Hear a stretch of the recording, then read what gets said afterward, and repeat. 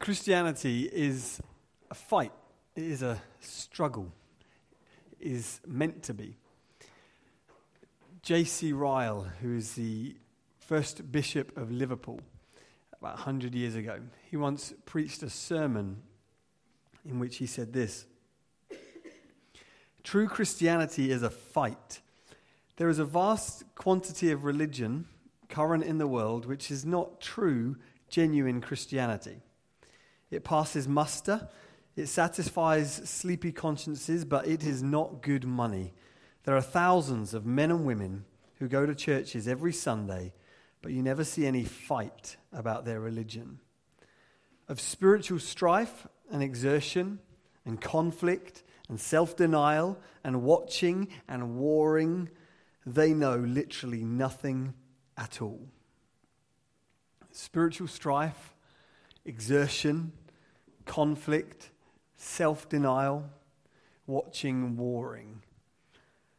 When was the last time that your experience of the Christian life matched or looked like some of those words? Can you identify with those words? Fighting for something in prayer. When was the last time you fought for something in prayer? Held on to God and didn't let go until you got it. Maybe you're doing that. When was the last time you denied yourself something that you were tempted to do, but you knew you could trust God and expect something better? When was the last time fight and struggle was part of your Christian life? In my experience, when we experience and encounter difficulty, we often think we act like there's a problem, as though something about our Christianity is broken. It's not working like it should be, perhaps. And so we get concerned. Like when the remote control starts to die, you start to press it more and more. You never change the battery, you just press it harder and harder. And when we experience and encounter difficulty in our Christian life, we think there's clearly something wrong. I obviously am not following the right God. I'm not happy. Maybe God isn't looking after me. Maybe God's abandoned. Maybe God's forgotten me. Maybe God's not answering my prayers. Maybe this is all just a lie rather than fighting. At Jesus' baptism, the heavens opened and a voice from the sky declared over him, "This is my son whom I love. With him I am well pleased." And then immediately after that, it says that he was led, or it says therefore, led by the Holy Spirit, he went into the wilderness and experienced 40 days of fasting, at the end of which he was tested and tempted by the devil. Immediately after, God had said, "This is my son, I love him." And then came hardship, temptation, difficulty. What if your struggle was actually an indicator and a sign that God does love you? It says in the New Testament that God only disciplines those who are his own children. I don't discipline your kids, I tell mine off. I keep them in line because they're mine. What if that's how God treats his own? In the Old Testament, there's the occasion where Jacob, who's Isaac's son, and he's lived a life of swindling and deceiving and running from people. Eventually, it all catches up with him. And he engages in a wrestle with God, we're told. They fight through the night. And it ends with God popping Jacob's hip out of joint, and Jacob lives with a limp for the rest of his life. But before he knocks his hip out, Jacob says these words to God. He says, "I won't let you go until you bless me. I won't let you go until you bless me." In Psalm 63, the psalmist, conveying some of the emotion of the life of faith, he says this: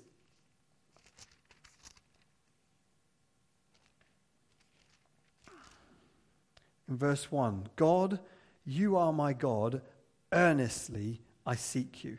My soul thirsts for you. My flesh faints for you, as in a dry and weary land where there is no water."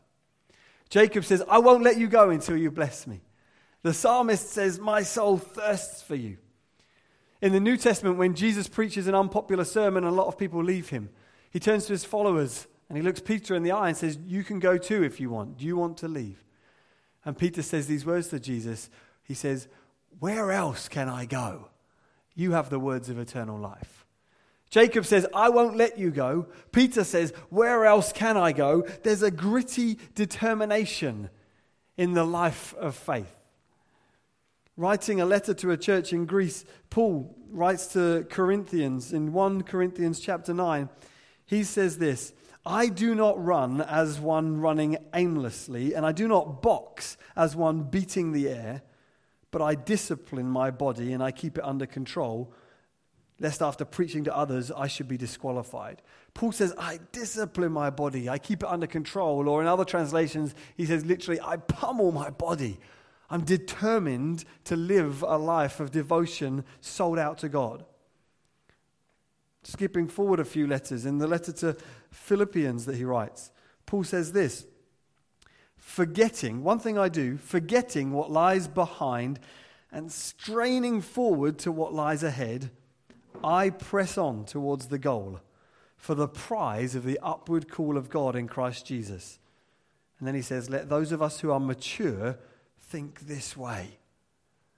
I forget and I strain forward. And he says, let those of us who are mature think this way. I wonder how much of my Christianity is immature by that definition. Another letter that Paul writes to the Ephesians. He finishes the letter with a section reminding them of the fight that Christians are in.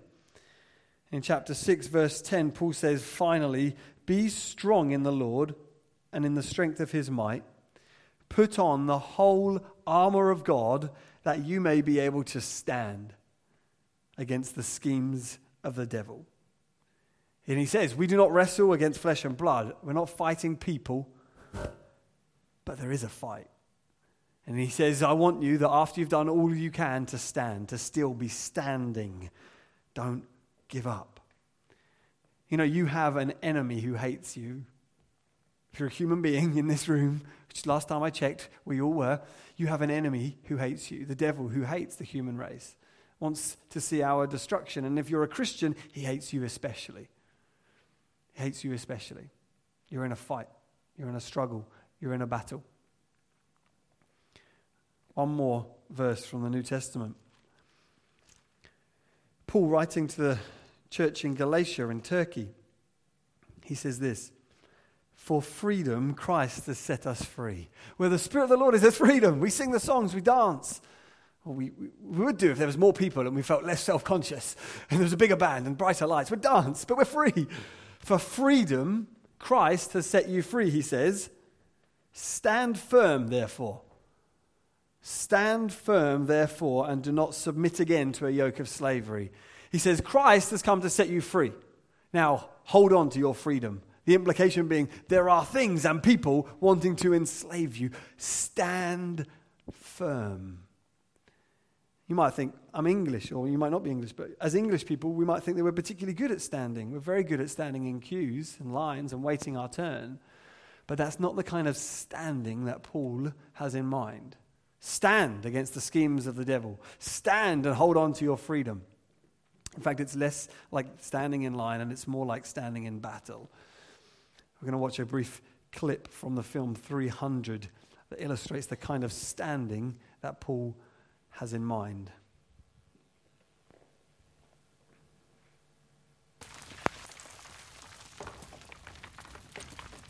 Earthquake. No, Captain.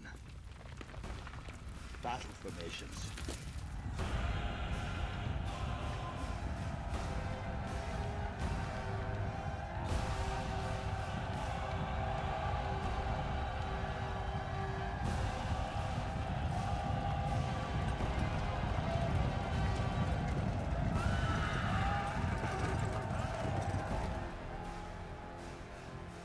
This is where we hold them. This is where we fight. This is where they die. And these shields, boys. Remember this day, men. or it will be yours for all time.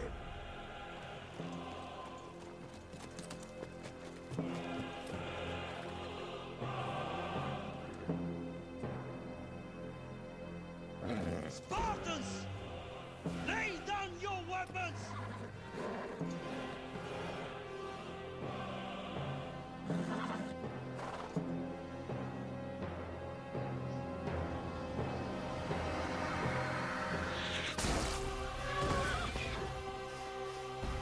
Persians!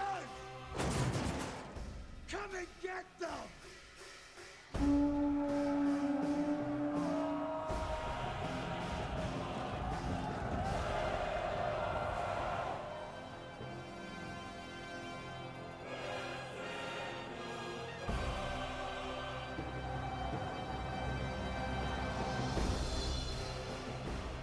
Hold!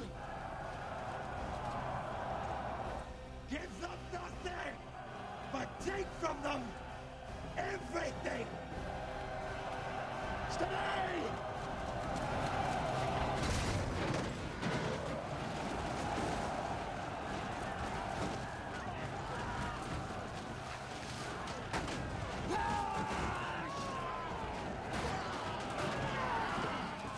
That's the best you can do!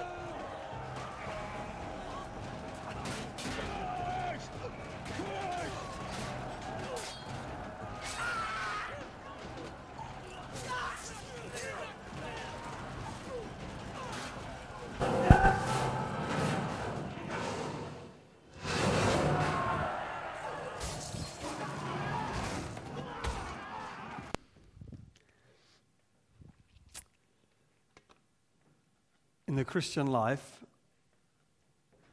resilience is required.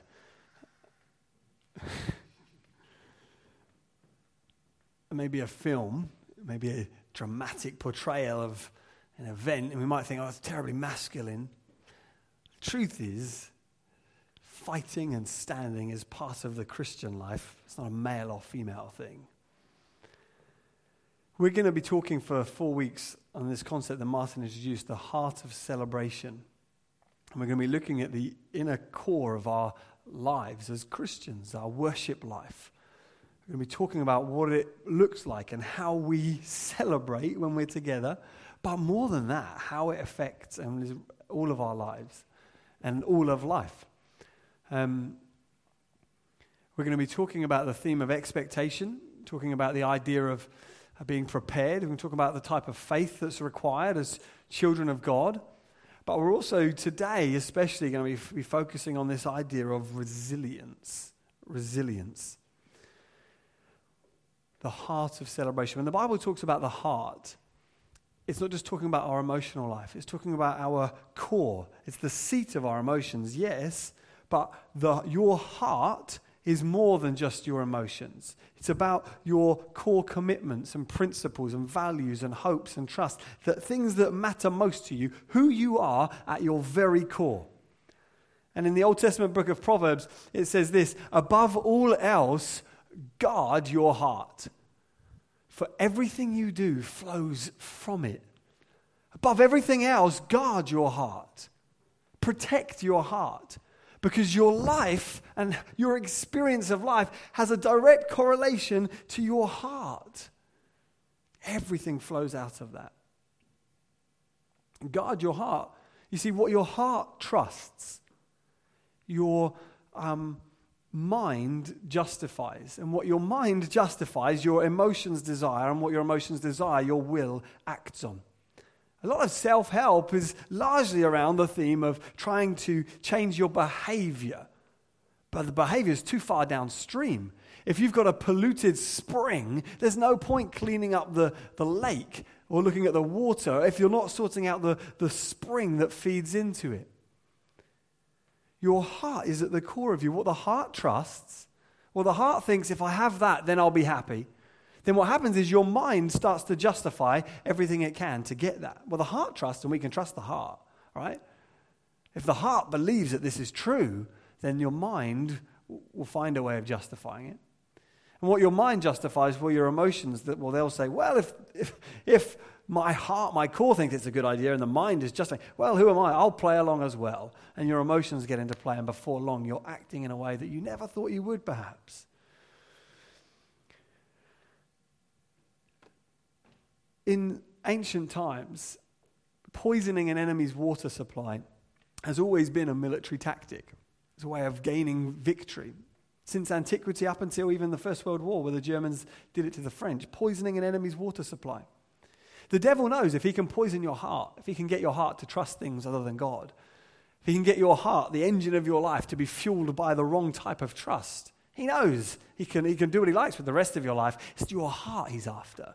And we need to guard our hearts, and we need to do so resiliently. The word resilience is a noun. It means the ability to withstand or recover quickly from difficult situations. So let's talk today about resilience and how it is that we can become more resilient as Christians, given that we're in a fight. We'll start with this. The opposite of grace is effort. The opposite of grace is earning. It's not effort. The opposite of grace is effort. It's earning, not effort.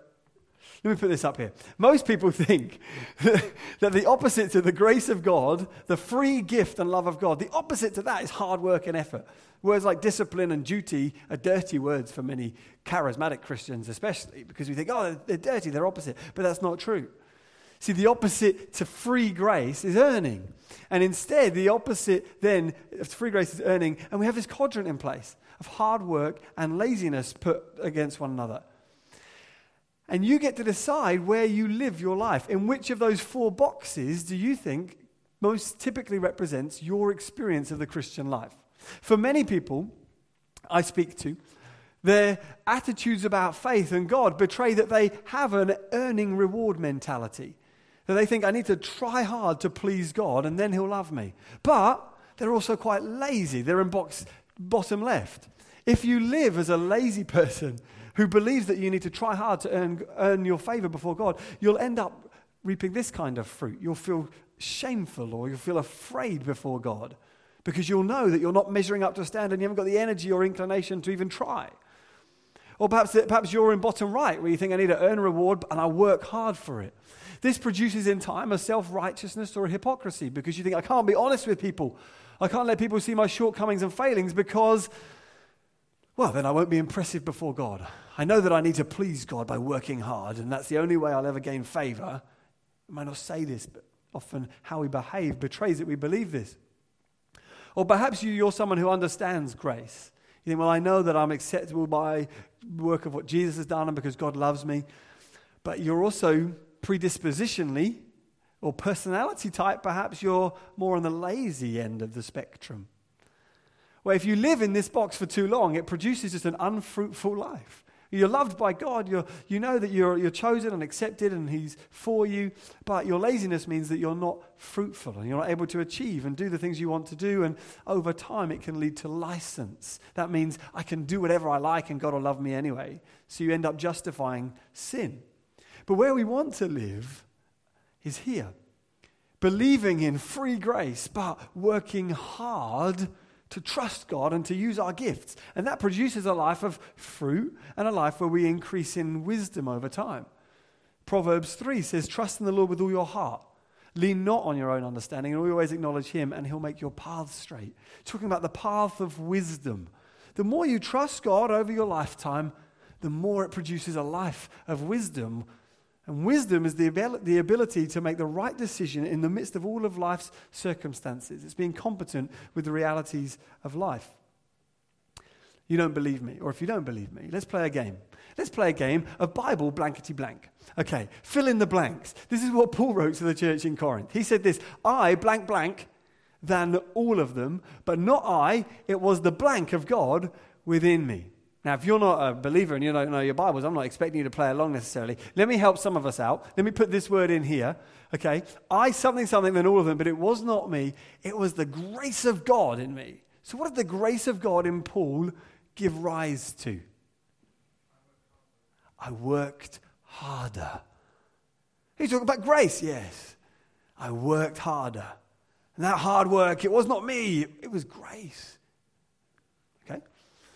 The something of God teaches me to something. Let's put another word in here, help you out. The grace of God teaches me to say, unrighteousness is just different shades, isn't it? There's no real unrighteousness. It teaches me to, redefine unrighteousness and sin, to not call sin, because it's grace and he loves us anyway, right? The grace of God teaches me to say no to unrighteousness. Often people think, shall I react with grace or shall I react with law?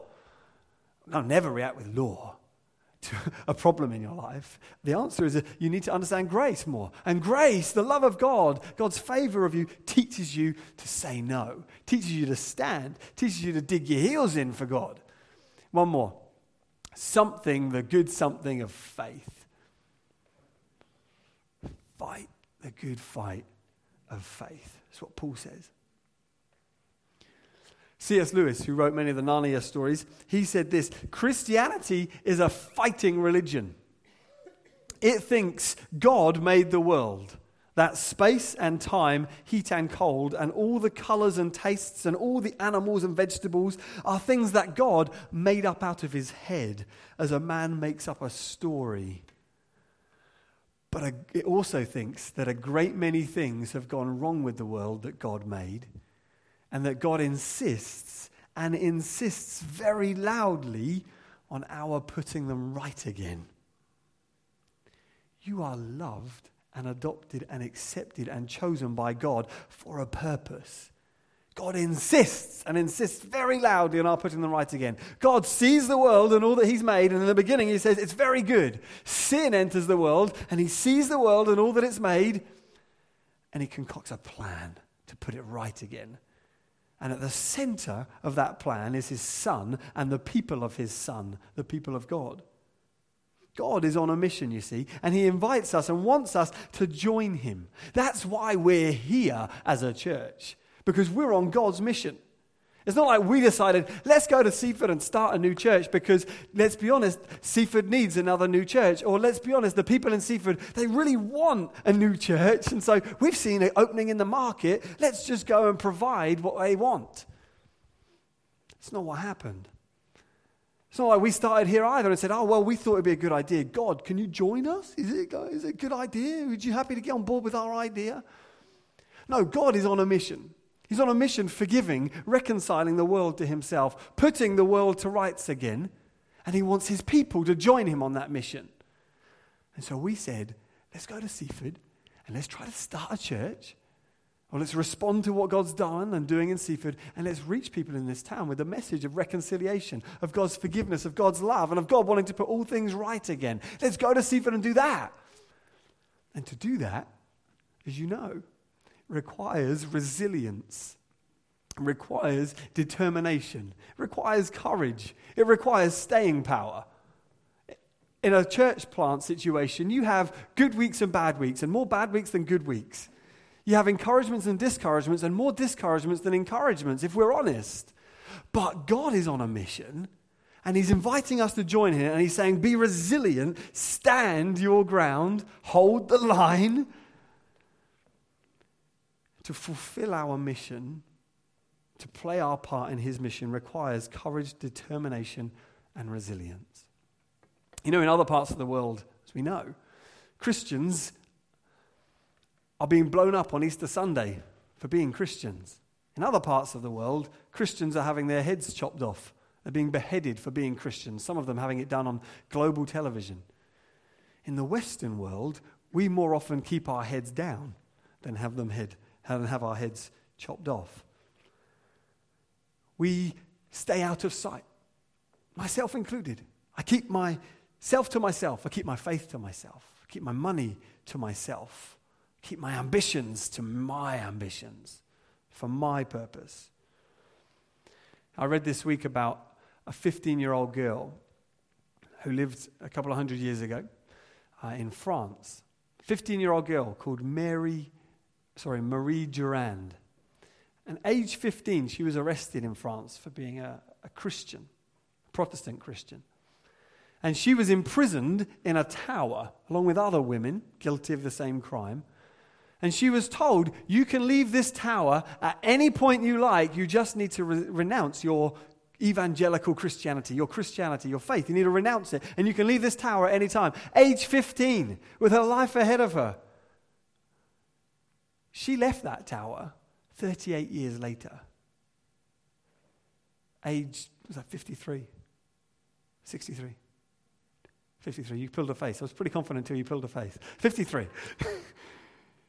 She left that tower age 53 and died not long after of ill health sustained from being in this tower. And she died not because she renounced, but because the laws changed and the government and the king intervened. She was resilient in the face of desperation and hopelessness. She fought. She didn't give in to suicide, as many others did and would have done. She didn't give in to hopelessness and desperation. She was resilient. She held on. You know, in the past, missionaries, Christians used to leave this country, pack their belongings in a coffin and say, I'm off to tell people in other countries about Jesus and you'll never see me again. And that was it. They were gone. These days, we go on short-term missions trips with an overnight bag and a mobile phone charger in case we miss home. C.T. Studd, who was an England cricketer in 1882, he played in the first ever Ashes match, and his name's mentioned in the poem that's written on the urn. He gave up all of his worldly acclaim and his titles in order to be a missionary and to go and tell people in China and later Congo in Africa about Christ. And he said this, if Jesus Christ be God and died for me, then no sacrifice I make can ever be too great to make for him. Interestingly, do you hear that Martin's interpretation of Chris's prayer language this morning was along those lines? If you did all this for me, God, how can I not give all this or do all this for you? But C.T. Studd, he was quite a resilient chap, and he was the kind of person that put people's noses out of joints and backs up because he was quite offensive. He was so determined to live all out for God. He wrote a booklet called Chocolate Soldiers, in which he described the Christianity of his day. He said this, chocolate Christians dissolve in water and melt at the smell of fire. Sweeties they are, bonbons, lollipops, living their lives in a glass dish or in a cardboard box, each clad in his soft clothing, a little frilled white paper to preserve his dear delicate constitution. He wrote that about the Christianity in his day. Are we any better? I'm quite often offended by myself and my lack of zeal for God. How quickly I will give up something that God has spoken to me about or offered me, or how quickly I would lay down my faith and keep my head down. I'm offended by myself. A few weeks ago, I was with my impact students up in East Grinstead, and we had an evangelist with us for the day.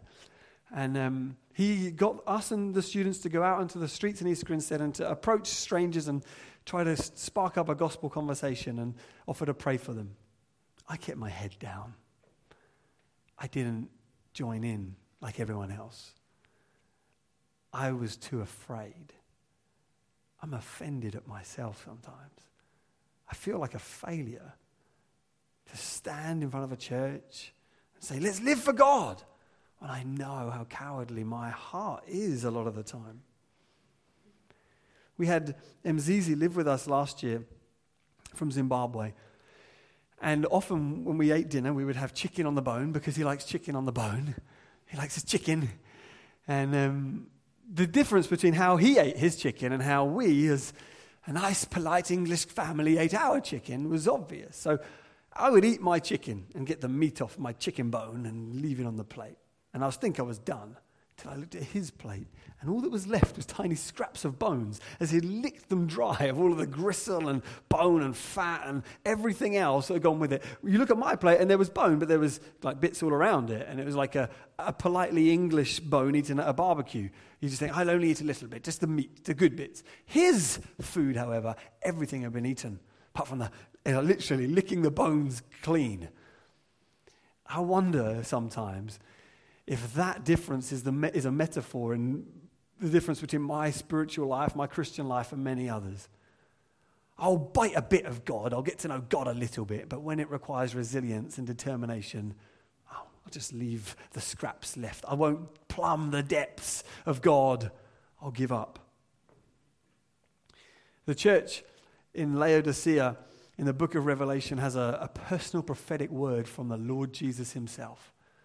You think, what a great opportunity. In the book of Revelation, Jesus speaks to several churches to encourage them and strengthen them. You think, wow, I'd love a personal prophetic word from the risen and exalted Jesus himself.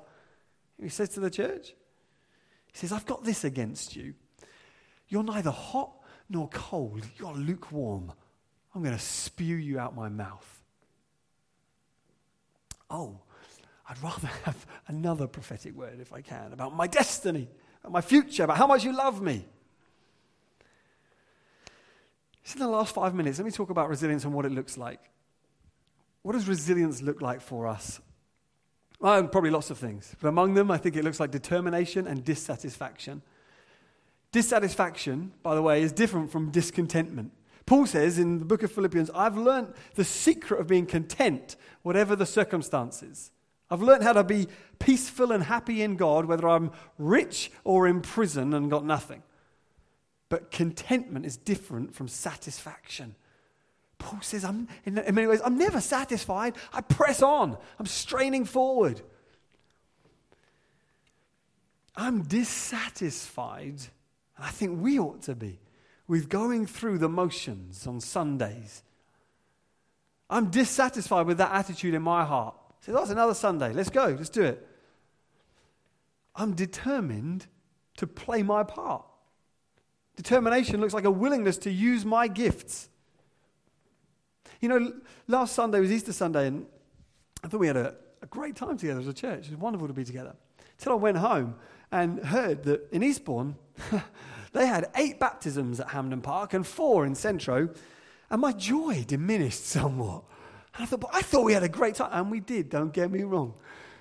But I wasn't satisfied.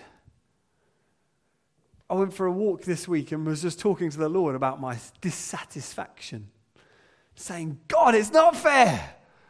They had 12 baptisms in Eastbourne, and we've had none for 9 months, nearly a year. I want more baptisms. We want more people to meet Jesus. That's what that basically means. We want more people to meet Jesus in Seaford. I'm not satisfied, God. What are we not doing? What do we need to do, God? Can't believe they had 12 in Eastbourne. Quick as a flash, I felt dropped into my heart from God. He said, there was many more than 12 baptisms going on last Sunday. There were thousands going on around the world. If you want to be dissatisfied at that. I felt God say, I want you to be dissatisfied because dissatisfaction drives you deeper into me. Don't be dissatisfied that you haven't had 12 baptisms. Be dissatisfied that you haven't had thousands. There are 25,000 people in this town, and half of them don't care about God, don't know that we exist. There's a dissatisfaction that is a healthy dissatisfaction from that. I think resilience looks like a dissatisfaction with not hearing from God personally for myself. And it looks like a determination to come with an open Bible and a ready heart. I will literally chew as much meat off every bone I can, God. I'm determined to hear from you. A dissatisfaction, perhaps, that others might be running faster in their Christian life, growing more. God, give me a determination instead to throw off everything that hinders me, every sin that entangles me, and press on. There's so much more in God for us, for you. I'm dissatisfied, perhaps, with the current rate of trust of God that I might have, or my financial giving. I want to trust you, God, more with my money. I want to trust you, God. I'm dissatisfied with my level of intimacy with you, God. I want to know you more. I'm determined to wake every day and get to know you, God. I'm dissatisfied, perhaps, with an aimlessness, or maybe you're dissatisfied with an aimlessness. Instead, turn that into a determination to live for God. Now, many of you are really quite inspirational when it comes to dissatisfaction and determination. People who say, I'm dissatisfied with how I'm feeling, I'm determined to be with the people of God. I'm determined to play my part. I know people who endure a lot of difficulty in their private, personal lives or home life or in marriage situations, who endure difficulty and press on resiliently. That is inspirational, remarkable. Imagine, though, if that attitude was was in all of us. Imagine a Jacob-like spirit in this church that said, I won't let you go, God, until you bless me. If all of us were living with that hunger. Imagine if Sunday mornings were full of fighters who are willing to stand and push on and pursue God together, calling out to God for things.